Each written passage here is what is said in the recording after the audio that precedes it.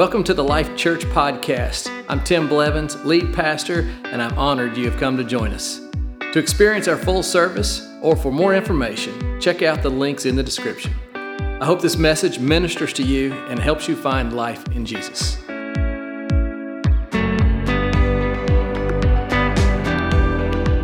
Hey, good morning, church. That's a man video right there. All the men, come on, men, give me a clap for a good man video. Woohoo! Welcome to church, everybody. If you're a guest, we're so glad you're here. Happy Father's Day. Today, I have the privilege and the opportunity to speak to the men in our house. Ladies, I love you, but today's just not your day, amen? So, but glad you came. And let me tell you, I've never met a lady who doesn't want a strong, courageous man in their life, as far as like if you're married. And so, ladies, I promise we're going to build men. You're going to be happy, amen, for that. So, but dads, I'm proud of you for being here, really, for sure. You could have been in a lot of places today, and you came to church. You made a choice to come to church on Father's Day rather than being on the golf course this morning or at the beach or on your boat. You came to church, and for that, I just want all the dads to know I'm really proud of you. We're here to lift you up and encourage you. Sometimes Father's Day is beat up on Dad's Day, and that's not here. We're here to lift you up. Matter of fact, I feel like a lot of fathers in some capacity, they feel like they're not doing enough, and they feel like maybe in some way they're not being good enough, and maybe they don't know what to do at times. And I'm here to encourage the fathers. And this kind of ties to where my sermon title is today, because here's what I want you to know. Fathers, you've got this. You've got this. With God on your side, you've got this. It's going to be fine, and God's going to help you do it all. Amen? Amen? Amen. Well, listen, I heard this really interesting story the other day. I want to share this with you. Because there was a teacher, and she was teaching Spanish in class, and she was teaching the students that the nouns are designated as masculine or feminine, and so they were having this type of discussion in their college room. And so one of the students was probably trying to clown around a little bit, and he asked the teacher, he said, well, is a computer, is it gender feminine or is it gender masculine? What is the computer? And so the teacher took the challenge, and she said, I'll tell you what, I'm going to divide the room into two groups, and I'm going to put all the boys over here, and I'm going to put all the girls over here. And each of those groups, you discuss whether or not a computer is feminine or masculine, and then I want you to reveal to the class your discovery, and then tell me why. So the boys got together, and they talked about it, and the girls got together, and they talked about it. And so the boys went first. The boys said, we have made a decision. And so they sent one of the boys forward to be the man of the room, and he said, we've decided that the computer is feminine. And the teacher said, okay, tell me why. He said, well, number one, no one but their creator can understand their internal workings. And they said, and also, the language they use to communicate with one another is incomprehensible to everyone else. Teacher said, all right, I like that. And he said, then the men said, well, listen, this computer is feminine because the smallest mistakes are stored in long-term memory for later retrieval. And they said, and finally, we know it's a female because once you make a commitment to one, you have to continue to spend money on it for more and more accessories. Well, the women said, hold on, back up. Boys, sit down. We have a better answer. And the teacher said, well, what is your answer? And so they sent their female representative forward, and she said, we believe that the computer is definitely masculine, and we have some reasons why. The teacher said, please share. And so she said, well, number one, in order to do anything with them, you have to turn them on. If you all are here for the last 2 weeks, you understand what that's talking about. Amen. They said number 2, we know this computer is masculine because they have a lot of data, but they still can't think for themselves.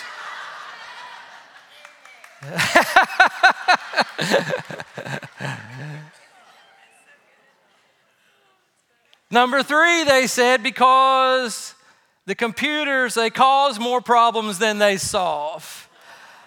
And lastly, she said, we know it's a masculine computer because they said as soon as you commit to one, they realized that if they had waited just a little while longer, they could have gotten a better model. I'm just saying, you all decide. I don't know which one it is. If you have your Bibles, we're going to 2 Samuel. Let's get real for a minute. 2 Samuel, let's encourage the men in the house. 2 Samuel chapter 11 says, in the spring, at the time when the kings go off to war, David sent Joab out with the king's men and the whole Israelite army. And they destroyed the Ammonites and they besieged Rabbah. But listen to this. It says, but David remained in Jerusalem.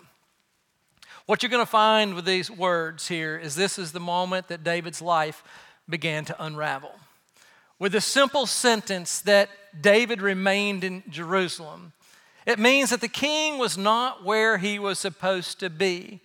He was not doing the thing that he was called to do, and he was at home rather than at war. He has lost sight of his purpose in life. And this ended up leading David into sin and into David's darkest days. David remained in Jerusalem. You see, the Bible says that if this was springtime, the time when the kings normally go off to war. In that culture, the battles were not fought during the winter months. During the winter months, they would bring their warriors back home and they would give them an opportunity to rest, and they would prepare for the next season of battles, and they would then have time with their families. And when springtime came around was the time that the kings would then gather their armies and they'd go back out to war. Kind of reminds me of the fall when it's football season. Like that's the time you go back out to war. And so this was the season that the kings would take their armies out and they would conquer and they would expand their kingdoms.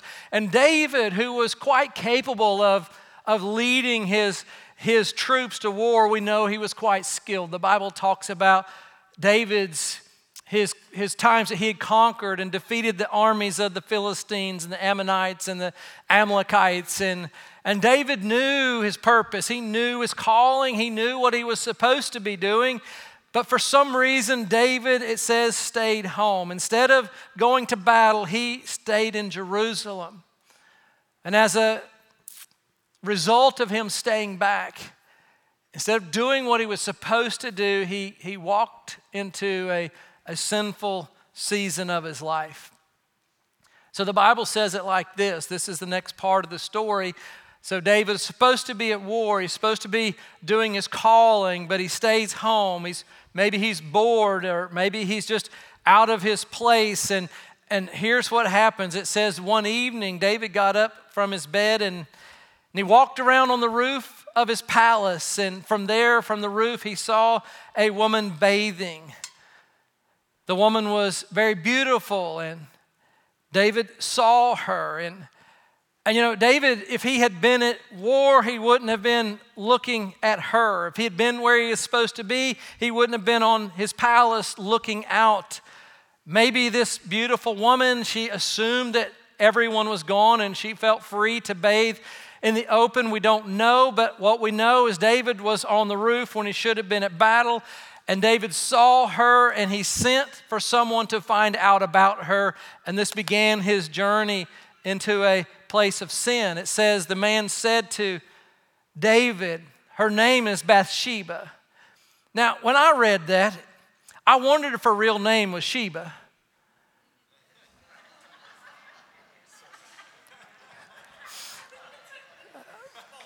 It's all right, it's all right. Maybe the writer's like, hey, let's give her a nickname, Bathsheba. I don't know.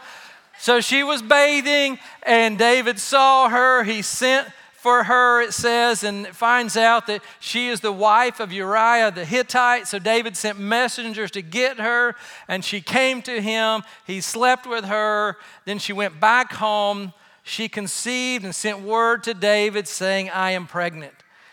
And so the story is a tragic story of David's adultery. And now there's a baby involved, and the story goes on. I'm not going to share the whole story just for time's sake, but it goes on to say that David wanted to cover up his sin. He wanted to cover his tracks, and so David sent for Bathsheba's husband to come home from battle in hopes that Uriah would sleep with his wife and then hopefully assume that that was his child and it would cover up David's sin. Uriah is this man of integrity. And so he returns home, and the Bible says that he wouldn't even enter into his house. He wouldn't sleep in his bed, and he did not sleep with his wife because he could not dishonor the men that were out on the battlefield.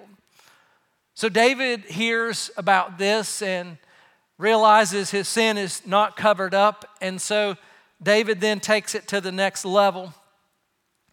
What he does is he composes this letter and seals it, and he gives this letter to Uriah and tells Uriah, immediately take this to the commander in charge on the battlefield. When the commander opened it up, he read it, and the charge was to the commander was to send Uriah to the front of the battlefield lines, withdraw the troops so that Uriah would be killed in battle.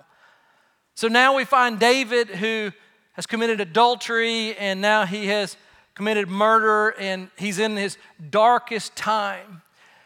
So instead of David conquering new territories and expanding his kingdom, instead of David leading his men and representing his nation, instead of David defeating evil, David stayed home and sinned in his life. And I have found that so often that with any of us, male or female, that when we stop pursuing our God-given dreams, then it opens the door for the trap of the enemy in our life to divert us and get us off track and do things that we shouldn't do. The Bible says it like this in the book of Proverbs. In Proverbs 29:18, it says, when people do not accept divine guidance, they run wild. In other words, when they don't have sight of what God has called them to do, they act foolish. They do things they shouldn't do. But when we are involved with what God's called us to do, then we'll be in His plan. I'd like to say it like this, if you would. You don't have to worry about doing something wrong if you're busy doing the right thing. Right? So, that's the whole point of this. If David had been doing the right thing, he wouldn't have gotten into trouble doing the wrong thing. And I want to say to all the men in the house that God has a role for you. He has a purpose for you, a divine calling for you. And if you'll simply do the thing that God has called you to do, you don't have to worry about messing it all up. And too many fathers are like, I just don't know if I can do all this right. Listen, I'm going to tell you 3 easy things you can do today. If you'll just focus on these 3 things, you don't have to worry about messing it all up. God's grace will be on you. God's power will be on you. God's anointing will be on you. You just do what you're called to do. Instead of staying at home from war, you go into the battle, you go into parenting, you go into fatherhood, and I promise you, God will take care of the rest. Amen, church?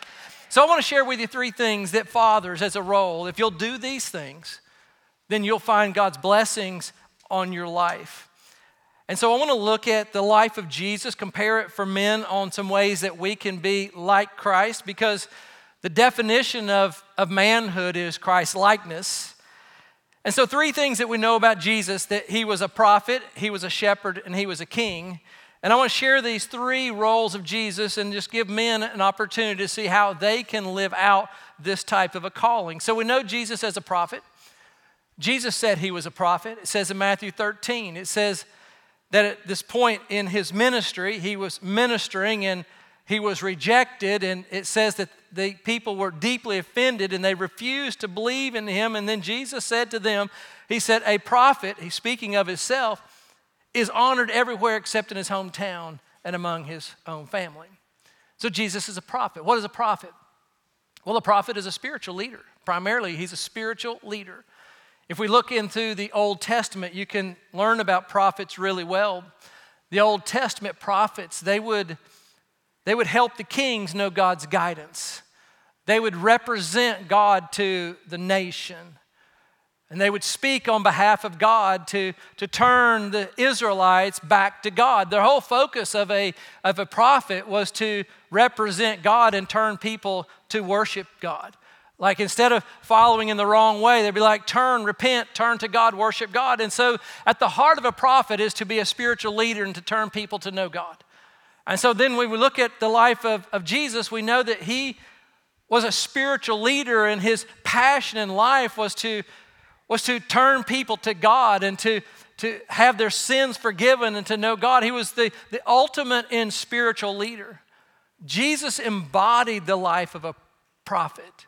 As a matter of fact, he was one that I would say that he was the answer to all prophecy. Not only was he a prophet, but he was the answer to it. He was the visible, tangible representation of God to humanity. And that's who Christ is. And so, fathers, how can we be prophets to our family? How can we be the spokesperson or the representation of a spiritual leader to our family? And how can we help our family serve God and love God? That's what prophets do. They're just like, I want everyone to know God. I want everyone to serve God. I want everyone to have a passion for worship. And that's what prophets do. So fathers, I want to say to us that our primary calling as a father is to be a spiritual leader of our families. That's our primary calling. Just to help our families to serve and worship God. Now, I do want to just throw this out there to all the wonderful spirit-led women in the house. You guys are amazing, and you definitely carry influence in your home, and you set the temperature in your home, and your influence is absolutely recognized. But also I want to say that the wives and the moms, they are simply not called to carry all of the spiritual leadership alone. That fathers carry the responsibility of being leaders in their household.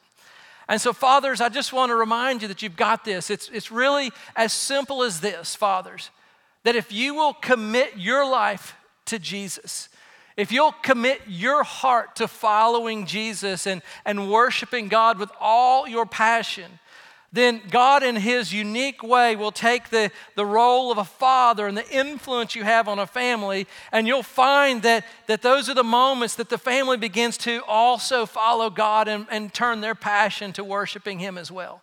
It's just the way God works it out.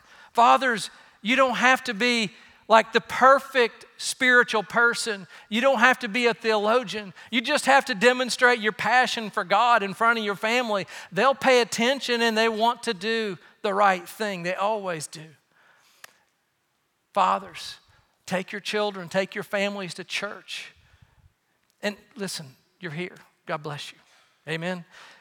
Keep doing that. Pray for your children. Just take responsibility for the spiritual leadership in your family, and God will absolutely bless you and your family. Amen, church? You've got this. Number two, Jesus is also seen to be a shepherd. This is probably one of the ways we love to know Jesus, as a shepherd. The Bible says this in John 10. These are Jesus' words, and he says, I am the good shepherd. I would like to call him the great shepherd, but he calls himself the good shepherd. That good word is probably way better than we know. But I'm the good shepherd, it says, and he says, I know my own sheep. I love the thought of this as a shepherd because he gets down and personalizes it. And he goes, I know my own sheep and they know me. In other words, as a shepherd, he's like, there's a relationship between me and the flock. There's a relationship between me and you. He knows us. We get to know him. And then he relates it to this with his relationship with his heavenly Father. And he says, just as my Father knows me, I know the Father. And so to be a shepherd is to be in this close, intimate relationship. And Jesus then goes on to say, so he said, I have sacrificed my life for the sheep. So Jesus is the good shepherd, and he cares for us. And I'm so grateful that he cares for us. Matter of fact, you may be in here today and you may be in a place where you need to have the care of our Heavenly Father, the shepherd that cares for us, and He knows our pains, and He has compassion for us, and He brings healing, and He carries our burdens. And you may need to know that today, and praise God, He is that for you. This verse teaches us that Jesus is intimate with His people. I was doing a quick little study on actual shepherds that watch after real sheep, and one of the things that I read was that they don't like to put too many sheep in a flock so the shepherd can't keep watch over them individually. And they want the shepherd to have the ability to know each sheep and be able to recognize if one was sick or one was injured. And he had the ability to see and care. And he had the shepherd's crook. And if one was needing correction or needing healing, he was always there close enough to pull that sheep in to bring the healing that it needs.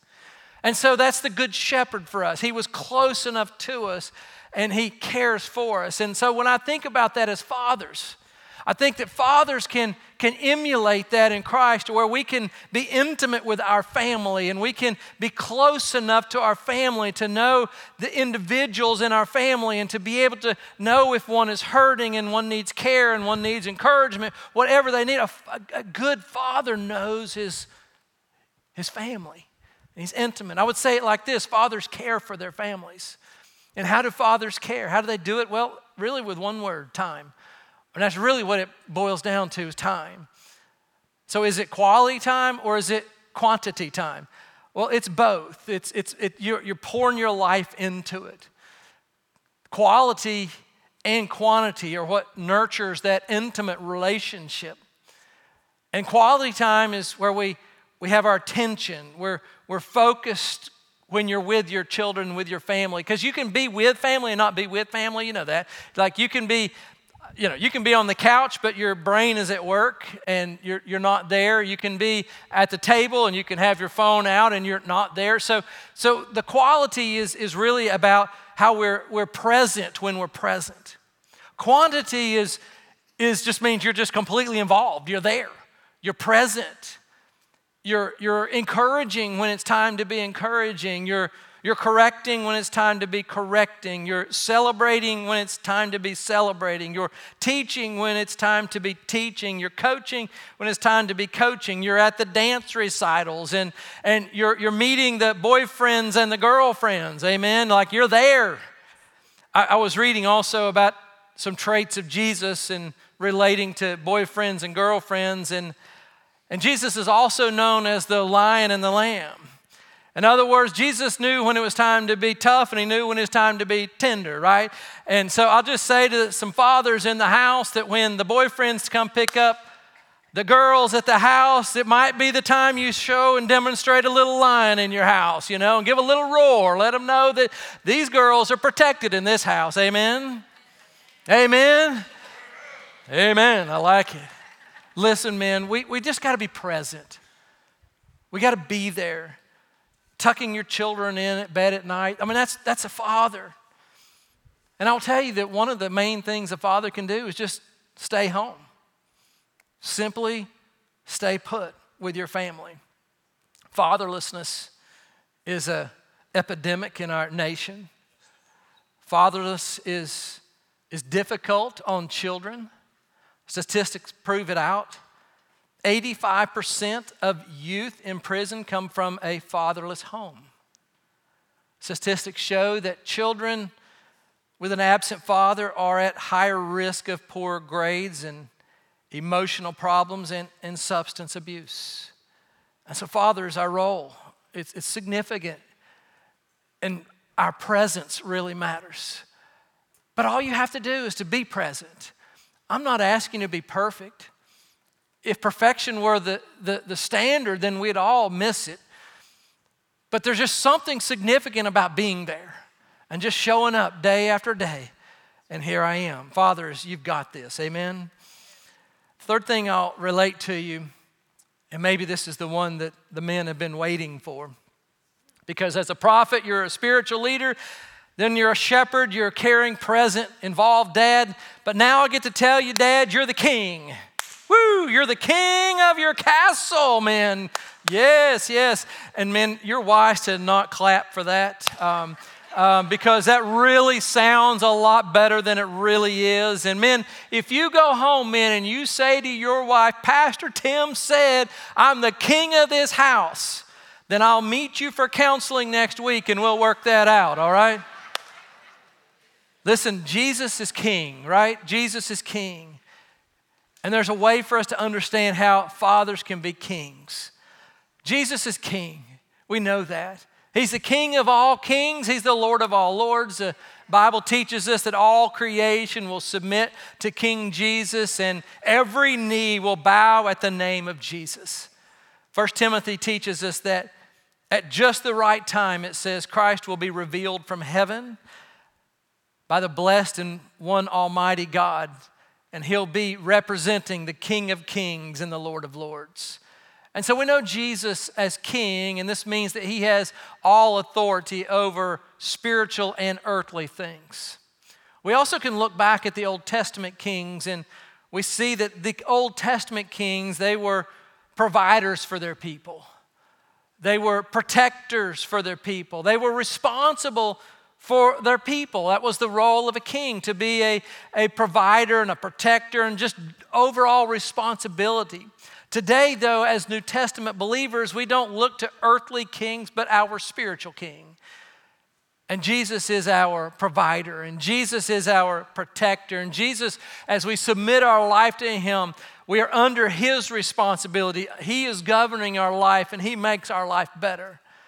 So fathers, though, how do we represent that? Well, fathers, I believe that we're called to be providers and protectors and just general responsibility leaders for our family. Now, fathers, listen, you don't have to make a lot of money.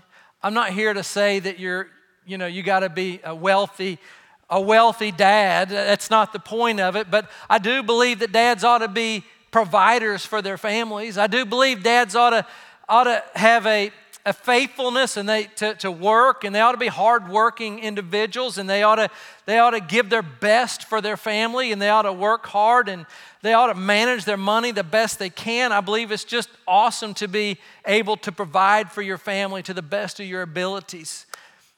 Men should make budgets and help their families live in financial health, and men ought to be those that help plan ahead with their wives to go, what are our financial needs in the future, and together make a plan and to work towards that. But I believe that being a provider is part of the role of a father. The Bible teaches in 1 Timothy, this won't be on your screen, so I'll just read it to you, but it says, anyone who does not provide for their relatives and especially for their own household, the Bible says they're denied the faith. And so that they're worse than an unbeliever. Like, that's a pretty heavy hit. And so listen, I just think the Bible encourages that men have the ability to work and to do our best to provide and give your all for that. Fathers, we're also called to be protectors. So whether that means you're the lion in the household, and maybe there's a time that you have to be a protector, and I'm not encouraging everybody to go out and buy a gun. I'm just saying there's a place for us to protect our households. But we also protect our children by providing a roof over their head, and we are protecting our children by providing food on the table, and just we're protecting their hearts, and we're protecting their emotions when we're involved with our children.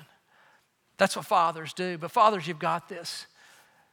And listen, you can do these three things. I'm just encouraging you to be a spiritual leader. Live for Christ yourself. Simple as that. Involve your heart, your life in with your children. And then do your best to provide and protect your family. And I believe when you do that, there's God's blessings on it. Amen. So back to David for just a moment. Because David, he made his mistakes. We see that. We know David's heart, he repented. God punished David for his actions, and now we're at a place that I'm going to read to you later in David's life. actually near the end of his life. And David recognizes his weaknesses and recognizes, and David understands that if he had put his attention where it was supposed to have been, where God wanted it, if he'd put his attention where God wanted it, then he would never have put his attention where God didn't want it. And he understood that, and now as he's older, there's a new perspective, and age gives perspectives. You understand that. You see things different as you get a little older and a little wiser in years. And so here David is at the end of his life, and he is now having this conversation with Solomon, his son. Solomon was also Bathsheba's son. This was their child together. And we're in these final moments, and David is talking to this son in 1 Kings 2. And it says, when the time drew near for David to die, he gave a charge to Solomon. So he's like, hey, these are the wisdom. These are the things that I've learned, and I want to give these to you, Solomon, his son. And he says, I'm about to go the way of the earth. And he said to Solomon, he said, so be strong and act like a man. Now, I think we're getting a very shortened version of a conversation. I think when he said to Solomon, I think he's like, hey, be strong. I think he's like, Solomon, I wasn't always strong. I think he's sharing with him the mistakes of his past. It was probably a conversation that Solomon learned some things about his father, and he was saying to him, be strong, because there was a season I wasn't so strong. Now, he may have looked at his son and said, God always redeems, and I'm so glad you're here. But son, learn from my mistakes and be strong. And then he said, but I need you to understand that being strong means you act like a man. He's like, you have to put actions to being strong. Like, one thing to be, but we have to act. I think he's saying to his son now that is going to take over his dynasty and take over his kingdom. I think he's saying, hey, you cannot act like an immature boy. It's time to grow up and take responsibility for our nation and for our family and make a decision now to be a man. I love the way one of my favorite old-time preachers said it. Some of you may have heard of Dr. Edwin Lewis Cole. He was a great mentor to men, but he said this about men. He said, being a male is a matter of birth, but being a man is a matter of choice. And I like that. I want to close with my perspective. He shared his perspective with Solomon as an old man. Praise God, I'm not an old man. I'm an older man. But as I reflect on being a father today, with the perspective of being able to look back, and today I have 2 grown children. They're married and they're thriving in life, and now even as a grandfather, it gives me a view. It gives me a perspective. I have wisdom that I didn't have when I was younger. Because when you're younger and you're just in the middle of it, young fathers are in the room, and you may be at different parts of your parenting where you think, this is so hard. This is so exhausting. This requires so much of me. I mean, being a father, being a mother in a young family, wow, you do a lot. I remember when both my children were involved in everything. School activities and soccer and gymnastics. And I remember sitting in the gymnastics room, it seemed like hours, flipping and twirling. I coached both of their little soccer teams, and in Wilmington, Saturday morning, humid, crazy little kids. I'd be coaching these little girls. They didn't know what they were doing, and I came to win. I'd show up, and I'd be like, run! And they're like twirling their hair.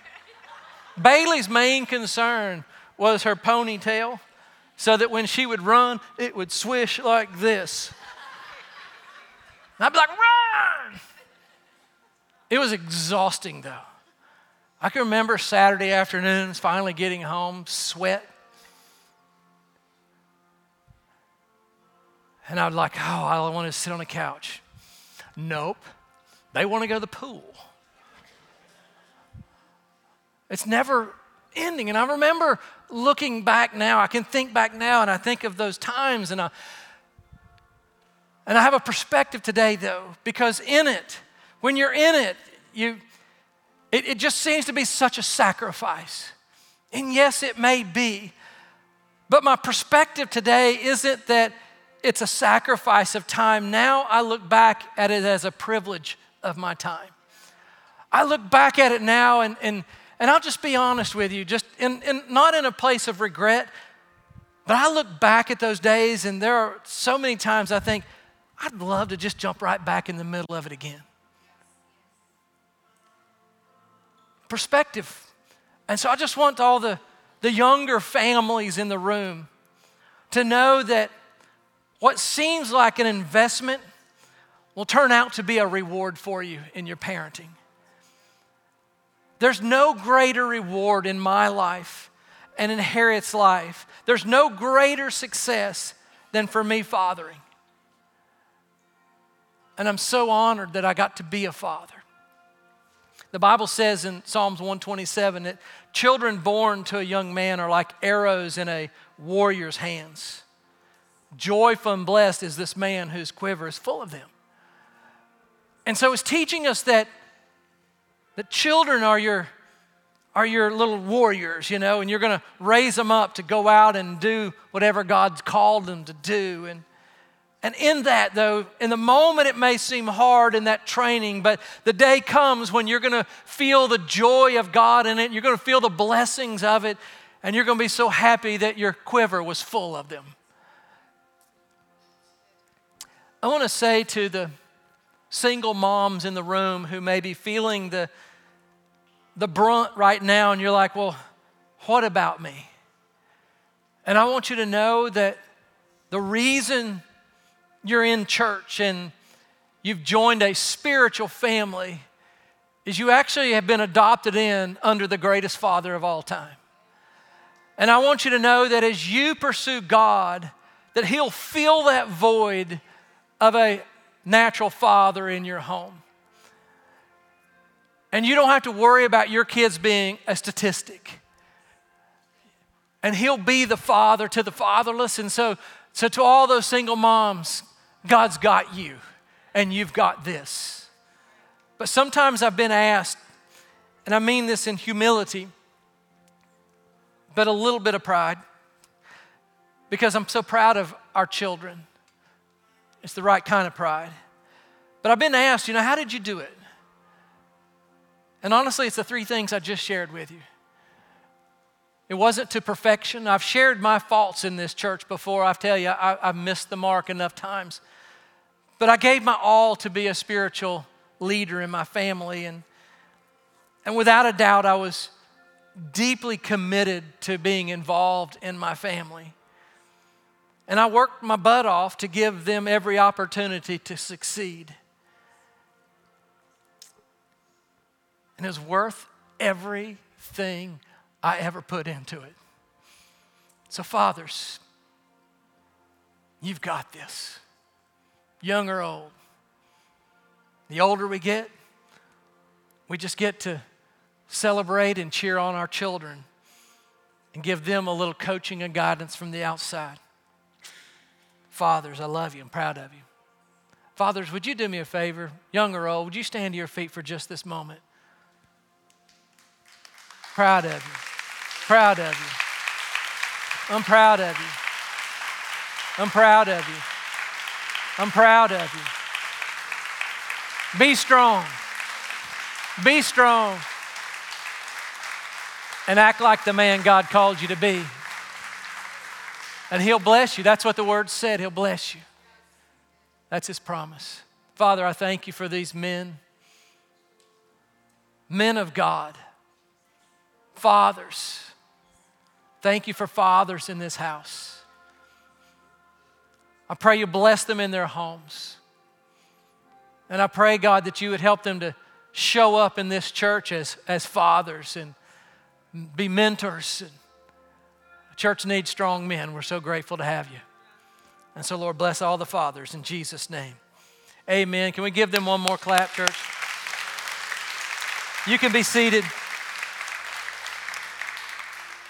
I shared kind of 3 ways that fathers can emulate Jesus, and there's one here that I didn't share because fathers, we can't do it. And that's it, to be a Savior.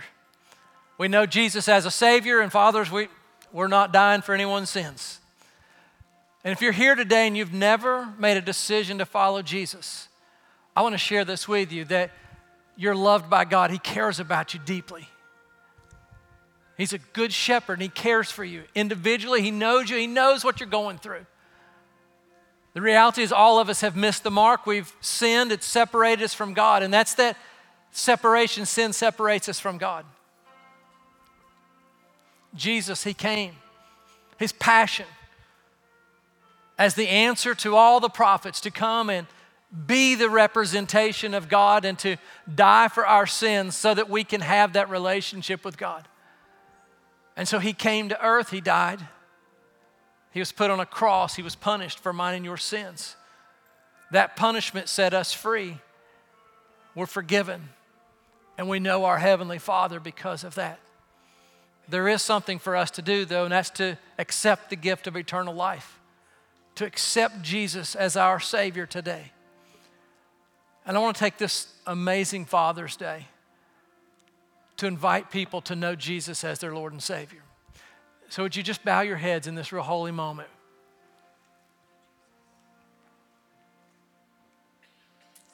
Holy Spirit, I ask that You would touch the hearts of people that have never made a decision. Holy Spirit, would You draw them to You? Maybe you've never heard the message of salvation until today. I want you to do this one simple thing. If you're ready to take your next step, to have your sins forgiven, and have a relationship with our Heavenly Father, if you do this one thing right now, in your heart, would you believe in Jesus Christ as your Lord and Savior? Maybe just right now, in your own words, head bowed, just say, I believe. He is my Lord and Savior. I believe. And now would you take one more step? Would you just lift your hand, and if you just made that decision, if you just, in your most simple words, say, I believe, would you raise your hand? I would love to see any hands that are here. Thank you, Lord. Thank you, Lord. Well, Father, we all love You. We thank You for being our Heavenly Father. And we surrender our life to You in Jesus' name. Amen. Amen. We're going to close our service as we have been doing. And this is our moment where we respond to God, and it's been an amazing day in church without a doubt. But we're not finished. And at this point, I'm going to give you an opportunity to go to these tables that are in the back. If you're new to us, you'll leave your seat, and there's a little cup there that's got a little wafer in it, a little juice, and you can take that cup and bring it back to your seat, and you can take communion today. Communion is where we remember Christ, that He died for our sins. And He forgave us, and that's how we have this brand new life. And so you take that cup, open it, and eat of the bread, drink of the juice that represents His body and blood that were shed for us. So if you're new, please take communion today. Also, on the sides, there are going to be prayer leaders there. People that want to pray for your needs.